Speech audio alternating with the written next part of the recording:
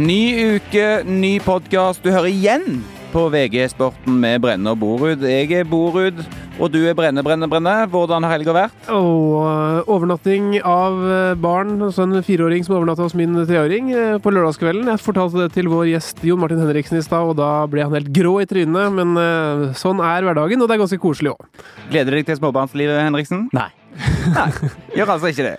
Du, i dag så skal vi snakke om at Lagerbäck har inntatt sjefsstolen på Ullevål. Vi skal selvfølgelig snakke om en iskald Aguero på City-benken. Vi skal snakke litt om Northug, men aller først et sjokkerende utspill på Twitter fra fotballspeider Jon Torstensen. Han har altså linket til et mål fra tysk fotball, vakkert mål for all del, å melde nesten bedre enn 6. Ja, kontroversielt fra Torstensen. Mannen som fant Pape Pate Diouf og Tion, som da var helter i Molde en periode. Det var denne Osama Dembélé da på Dortmund som tok ned ballen. Et helt fantastisk mottak. Tok den ned på ett touch, og så satte fart langs høyrekanten. Avanserte og la inn, og der var Aubameyang foran mål og hedda inn skåringen. Fint mål, men vi i juryen her synes at han dro det alt for langt. Henriksen, hvor på deilighetsskalaen setter du målet? Ja, det var et veldig flott mål, men om det var bedre enn et godt ligg, det er jeg usikker på. Det er jo litt sånn som begge ting kan du sammenlignes med, kommer litt an på tid, sted, anledning og for så vidt hvem. Men nei da, jeg mener jo at et godt mål kan... Det er grader av begge deler som kan gjøre det ene bedre enn det andre. Selvfølgelig kan det være en fasit her. Men det er litt sånn typisk når vi begynner å snakke om idrett og sammenligninger. Man skal liksom finne noe å sammenligne det med, enten hvor fint det eller hvor deilig det er og så videre. Jeg så Viasat-kommentator Daniel Høglund, han satt jo oppe i natt og så på Superbowl og kommenterte det på TV, eller var i studio der. Og der meldte han et av de råeste comebackene noensinne, uansett idrett. Ja, men det er litt sånn sport og sex for så vidt. Det er der og da det gjelder. Og når man da uttrykker seg i øyeblikket, så blir det litt sånn. Men når det gjelder sammenlignet med sex, så måtte jeg ta et Google-søk da og ser at Salomon Kalou, tidligere Chelsea-spilleren, han har vært ute og uttalt seg om dette, og han mener at det er bedre å score mål enn å ha sex. Han sier at jeg er en snill gutt, jeg har ikke sex dagen før kamp, og det gjør heller ikke så veldig mye, fordi fotball, det er 90 minutter med glede. Og han kan ikke alltid si det samme om sex. Men han har da han har ganske bra utholdenhet i senga da, tydeligvis. 90 minutter er bra. 90 minutter bra. Nei, men vi må øve på noe litt mer sportslig enn sengebingen. Forbrenner bra med kalorier der, har jeg hørt. Oi!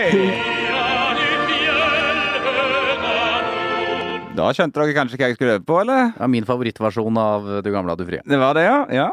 Lars Lagerbäck, svenske inn som landslagssjef for det norske herrelandslaget i fotball. Det skurrer litt, eller?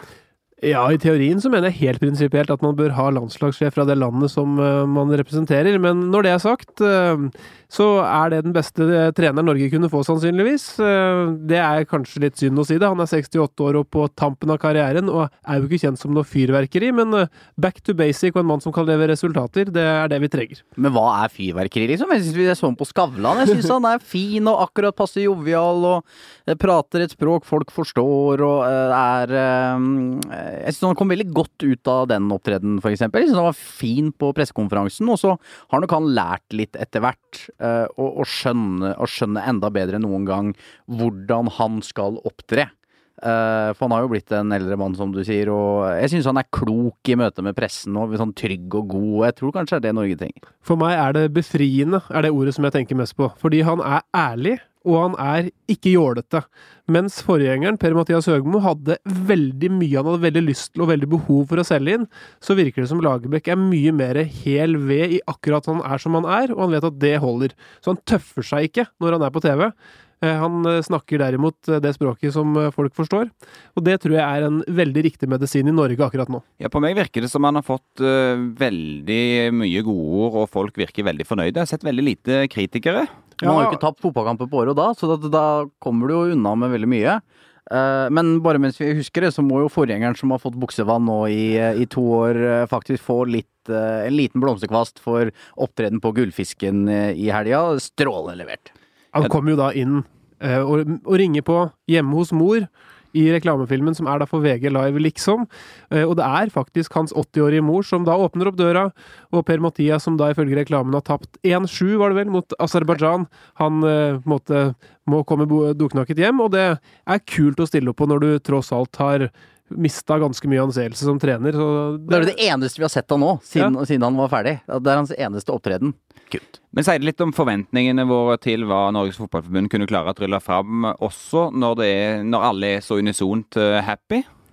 Ja, det litt foruroligende kanskje, at jeg bare kjenner det på meg selv, at det jo, med en gang jeg så han komme inn i rommet, tenkte jeg sånn, ja, det jo dette som det riktige.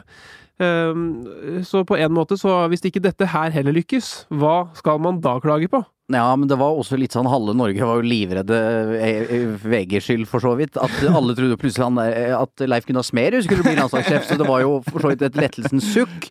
Mange trakk da de så at det var gode gamle Lars Lagerbäck som kom inn i rommet. Men må kunne være lov å si at Leif Gunnar Smerud, også assistenttrener, eller U21-landslagstreneren, som tidligere har vært i Hønefoss og sånn, men ikke har noen vanvittig trenerkarriere, som da, den dagen det blitt kommunisert at landslagssjef skal ansettes, så kommer han på jobb på Ullevål, han jobber jo der, og svarer da VGs reporter Joachim Bårdsen utenfor, som da spør, skal du bli landslagssjef? Da svarer han ikke nei. Han svarer, det må du ta med Nils Johan.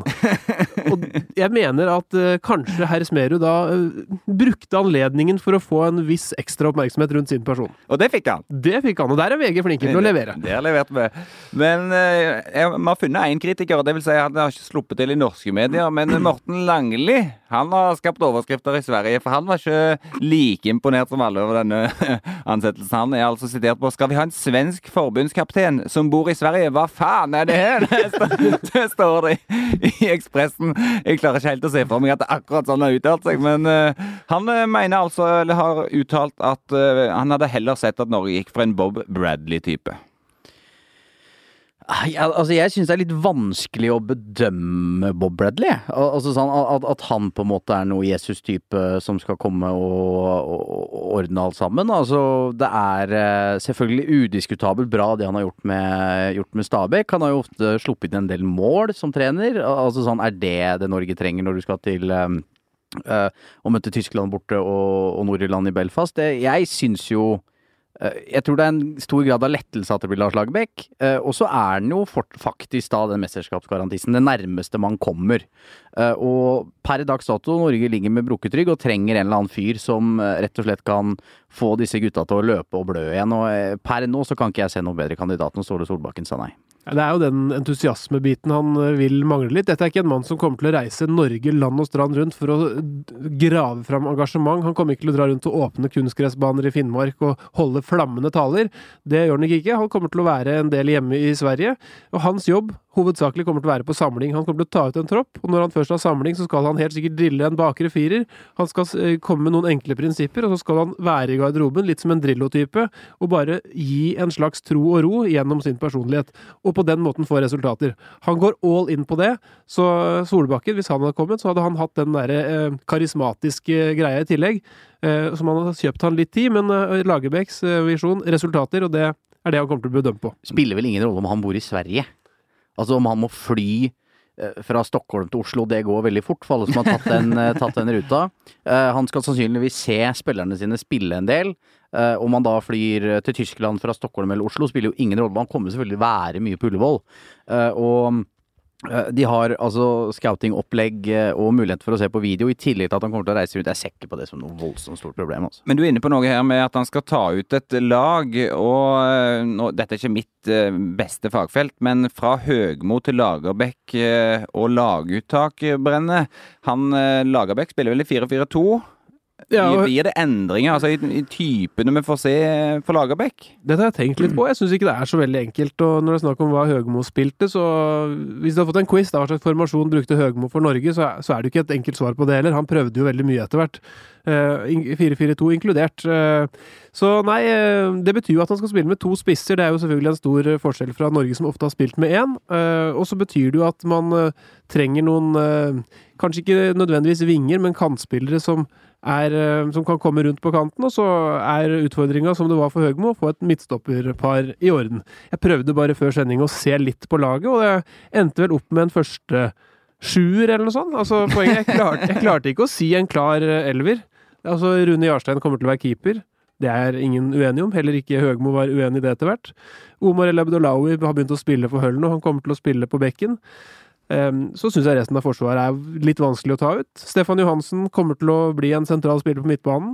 Kanskje han får med seg en Tetti-type ved siden av seg, som kan funke godt som den defensive 4-4-2. Og så er Joshua King den beste spissen det laget kan bruke.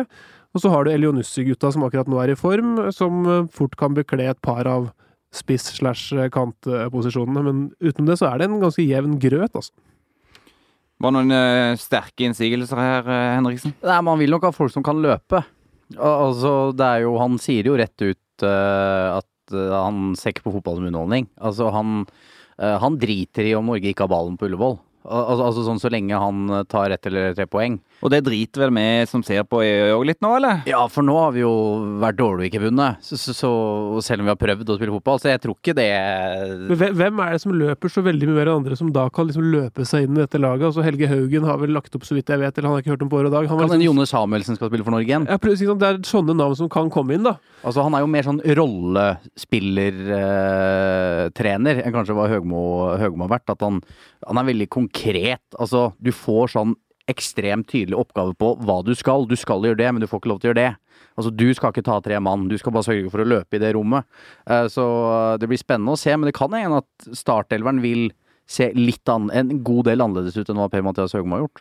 Det var jo en hel del som hadde lyst til å imponere nysjefen allerede første helga, for det har vært en fantastisk fotballhelg sett med norske øyne og norske spillere i Europa. For å dra noe av det, Joshua King, 2 mål i Premier League, de tappte riktig nok, men 2 skåringer er jo bra. Var det sånn at det var en annen mann på banen som skårte enda mer den samme matchen, Eirik? Det er korrekt. Lukaku skårer ganske mange mål. Han er ikke på mitt fantasy-lag. Nei, han var kaptein på mitt, ga 42 poeng. Hvordan går det med ditt lag om dagen? Det går fryktelig tungt, så det kan vi ikke snakke mer om. Men vi går videre på de norske som har gjort det bra i Europa. Omar El Abdullaoui i Hull slo jo Liverpool 2-0. God kamp på bekken der. Søderlund med brukket nese. Med brukket nese, ja. Og så har du Søderlund som var god i Frankrike for Sankt Etienne. Så har du Moi Elionussi som skåret 3 mål for Basel, og Tarek putta vel også for Olympiakos. Er noen jeg har glemt da? Helt sikkert.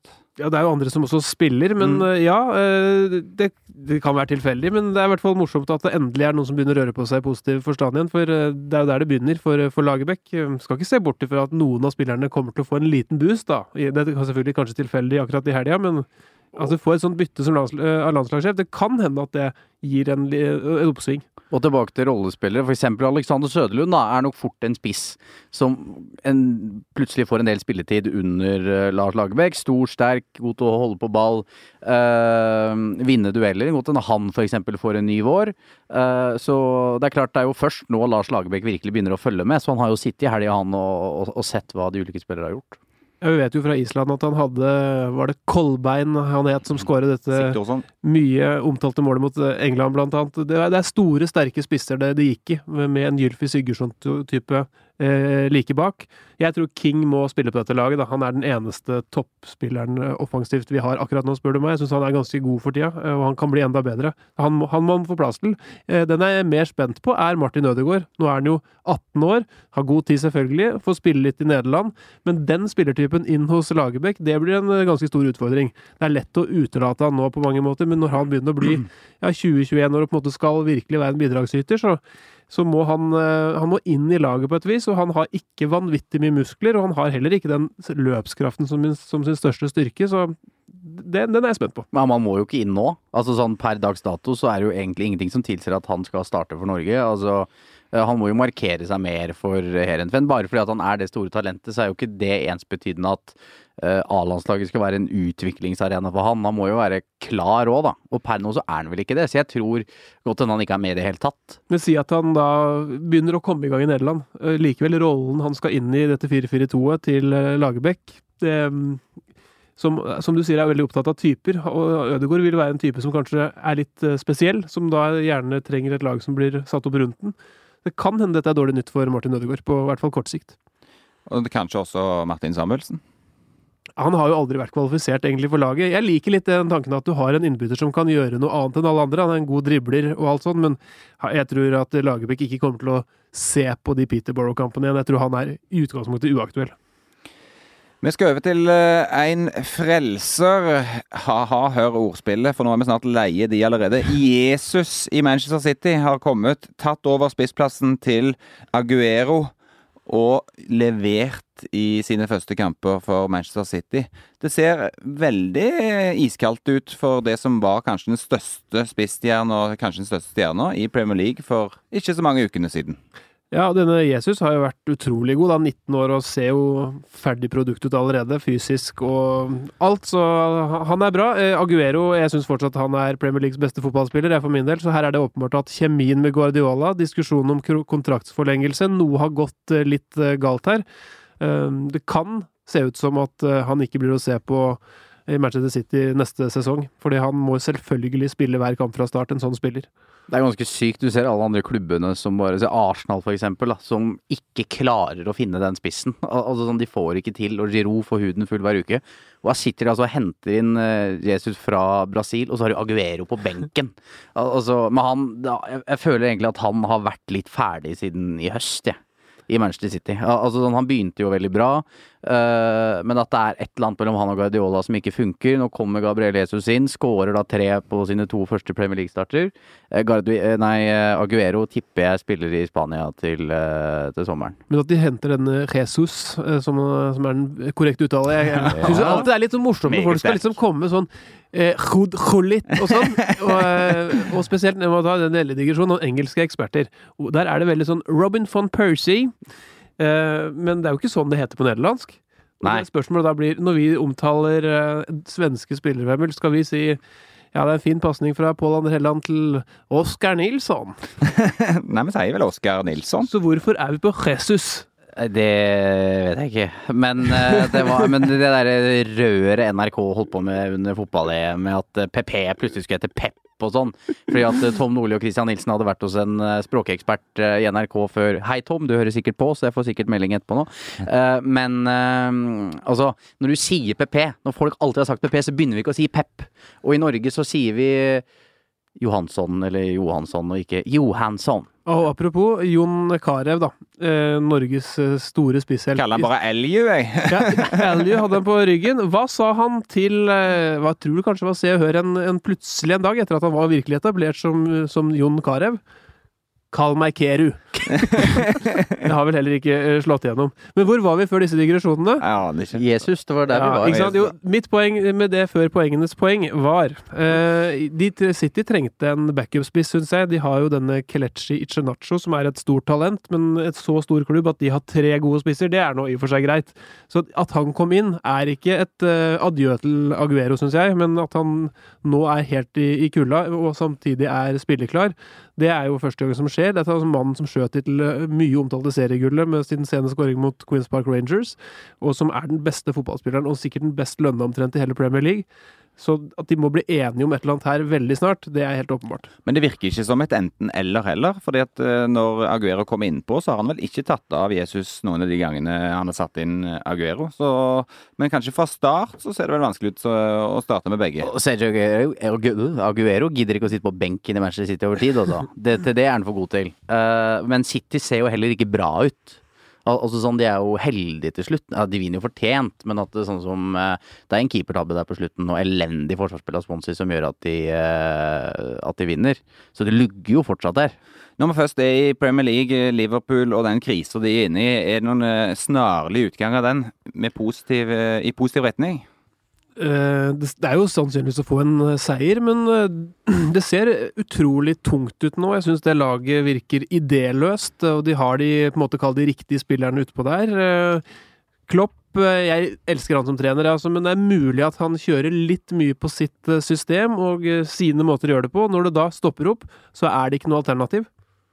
Nei, men jeg føler liksom det er samme hvem som er manager for Liverpool, så gjør de samme feila. Altså sånn, de leverer bra mot topplaga, og så rører de altså sånn uforklarlig hjemme mot bunnlag. Egentlig ganske spådd tap egentlig mot Hull nå, med tanke på at Hull er på oppadgående og Liverpool stanger. Og samtidig så er jo dette her et lag som egentlig ikke er godt nok til å vinne ligaen. Altså at Liverpool ligger nå og vaker et sted mellom 3. og 5. plass er jo ikke noe sjokk. Det bare det fallet som har kommet nå, som ganske uforklarlig, og at de var så gode i starten. Men det kanskje igjen den intensiteten da, i spillet til Jürgen Klopp. Altså, i Tyskland så har han fått den vinterpausen som alle utenlandske managere skriker om å få i England. Den får du ikke nå. At det slitne bein. Troppen jo ikke bred nok.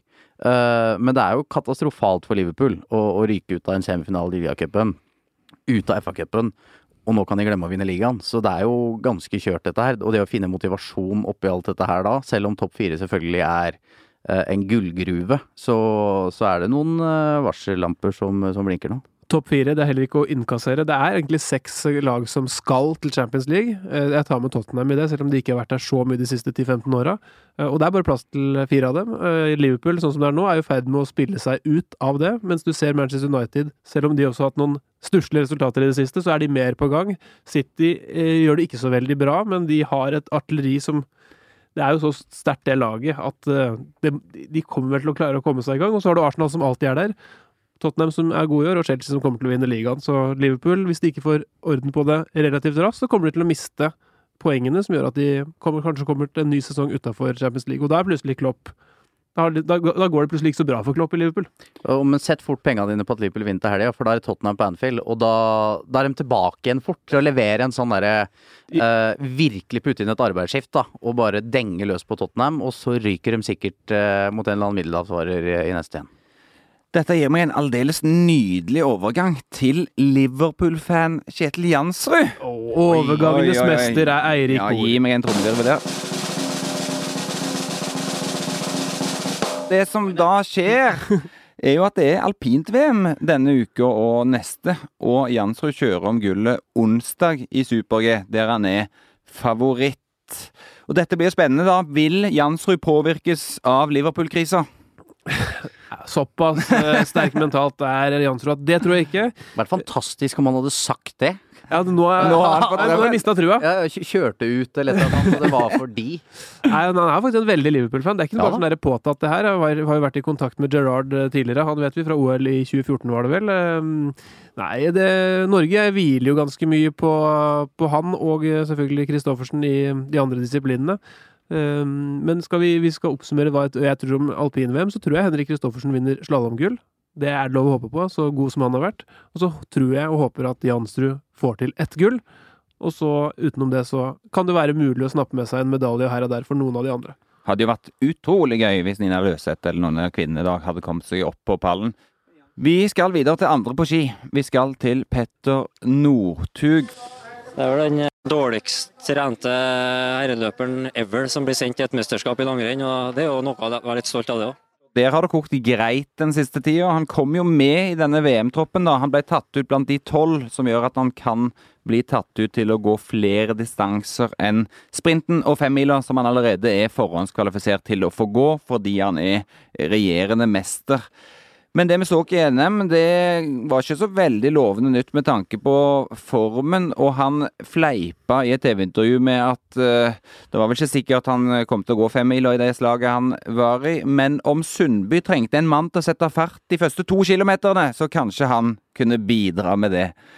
Det aktuelt å sende en mann som Northug ut som hare, eller? Morsom tanke. Det jo egoistens egoist dette her. Så hvis han på en måte tar på seg noe som helst som kan ligne en lagarbeidsoppgave for sin tidligere nemesis Sundby, så det i hvert fall fascinerende og morsomt. Jeg tror faktisk ikke han kommer til å gidde Northug hvis han ikke i form selv. Så denne sprinten som kommer til å åpne VM i Lahti kommer til å være ekstremt avgjørende. Da stiller Northug som titelforsvarer. Hvis han da gjør det dårlig, så kan det godt hende VM over for han. Hvis han viser prov der, så kommer han til å ha lyst til å gå flere distanser, og da vil han jo gjøre alt han kan for å være i form for seg selv på 5-mila. Og for ei pine det blir for ledelsen om Northug skulle få et resultat på denne sprinten. Ja, nå skal folk først og fremst høre på andre enn meg når det gjelder glassfiber, men... Men treski derimot, ja, treski der sterk. Men jeg sa det sist jeg var her, tror jeg, at jeg tror han har kontroll, Jeg tror han bare driver og surrer med oss. Jeg tror han litt usikker på hva han holder på med, men han har bedre kontroll enn hva han gir uttrykk for. Jeg skal spille på at han vinner den sprinten. Men jeg har aldri sett en Northug som på en måte nå ikke snakker om at han skal gå distansen som en selvfølge lenger. Han åpner jo for, uten å se ut som han kødder, at det kanskje blir med den sprinten. Og det ikke en tone vi har hørt før fra han. Men det er kanskje samtidig hvis det er som Jon Martin sier, at han føler at han har bedre form enn han faktisk har, så er det jo Mind Games-spilleren Northug som er tilbake, da. Som ved å gi de signalene også sørger for at konkurrentene kanskje ikke er like oppmerksomme på han. Og ingenting hadde jo smakt bedre for Northug enn å kunne komme til dette ski-VM og plutselig gå på startstrekk på sprinten og være i sitt eget hode i toppform og slå alle. Da tror jeg du kan få en Hvem er kongen-reprise som kommer til å gå inn i historiebøkene. Vil det være mulig å vrake han fra de andre øvelsene om han vinner sprinten? Nei. Nei, da er det folkekrav, og da skal han inn overalt, altså som er sportslig forsvarlig. Teamsprint selvfølgelig, hvis han har vunnet sprinten. 3 mil med skibytte, det er jo han den beste avsluteren kanskje som er i feltet. Og så må man jo bare stable distansene slik at man i så fall ikke blir utslitt. Og da skal han jo selvfølgelig også inn på stafettlaget. Og i så fall er dette dårlig nytt for Finn Hågen Krogh blant annet. Ja, det er mange det er dårlig nytt for da, som har gjort sterke prestasjoner gjennom året. Vi lar Northug-analysen fra Brenne bli siste ord denne gang. Takk for at du hørte på. Følg med på VM både her og der, oppover, nedover og bortover ski. Hei, hei! Ha det. Deilig at du hører på oss ennå. Vi sendte live på Facebook, og der er det en del spørsmål og kommentarer. Og Jon Håkon Nybakk, han lurer på om Zlatan blir toppskårer i Premier League. Jo, det kan han fort bli. Det kommer vel til å stå mellom han og Diego Costa. Litt Kina-fokus kan fort prege Costa enda mer hvis den overgangen blir offentliggjort. Det tyder jo på at det er noen samtaler på gang der. Så hvis Manchester United fortsetter å vinne, så blir fort Zlatan toppskårer. Og Costa fikk da straffe for Chelsea nylig. Da bomma han. Zlatan tar straffer og skårer for Manchester United. Det kan være en 5-måls forskjell i de siste kampene. Det, så Mens José Mourinho gnåler jo veldig om at United ikke får straffer, da. Men Zlatan setter dem fort om den kommer. Marianne Hagen, vår faste lytter, hun lurer på om vi mener at Lars Lagerbäck bør kunne lære seg Ja, vi elsker. Nei. Han vil jo kunne klare det som en voksen oppegående mann. Men det har vel jeg vil jo like å ha en landslagssjef som i hvert fall er med på nasjonalsangen og ikke står og liksom opponerer, da. Jeg vil ikke opponere, men altså det er jo ikke hans sang.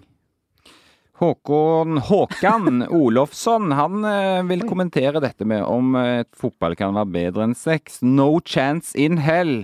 Fotball som er så kjedelig, så må det ikke mye til for rå sex. Til og med en økt med frøken Venstre er bedre enn fotball. Frøken Venstre? Frøken Venstre der. Ja, nei, vi lar den stå ukommentert. Men det er et veldig godt research av programmet dette, Erik. Jeg hadde gjort en research i stad som jeg ikke fikk bruk for. Nei. Jeg fant fram en artikkel fra VG 1998. Da var det en helt annen fotballfeber i Norge enn det er nå. Da hadde det vært en undersøkelse hvor mange som ville se fotball-VM da med Norge i, eller ha sex. Hva tror dere svaret var fra norske menn den gangen? Jeg tror ikke det hadde blitt det samme svaret i dag hvis det var snakk om hvem som hadde lyst til å se Nord-Irland-Norge. Jo, 95% mente det var viktigere å se fotball enn å ha sex. Ai. Og der, René Simonsen, han er litt inne på samme tanke. Målet til Zlatan er mye bedre enn et ligg med kjerringer, eller at United vinner mye deiligere. Dette er jo igjen litt avhengig fra person til person. Veldig individuelt. Nei, men takk for at dere hørte på Facebook. Følg med neste uke også.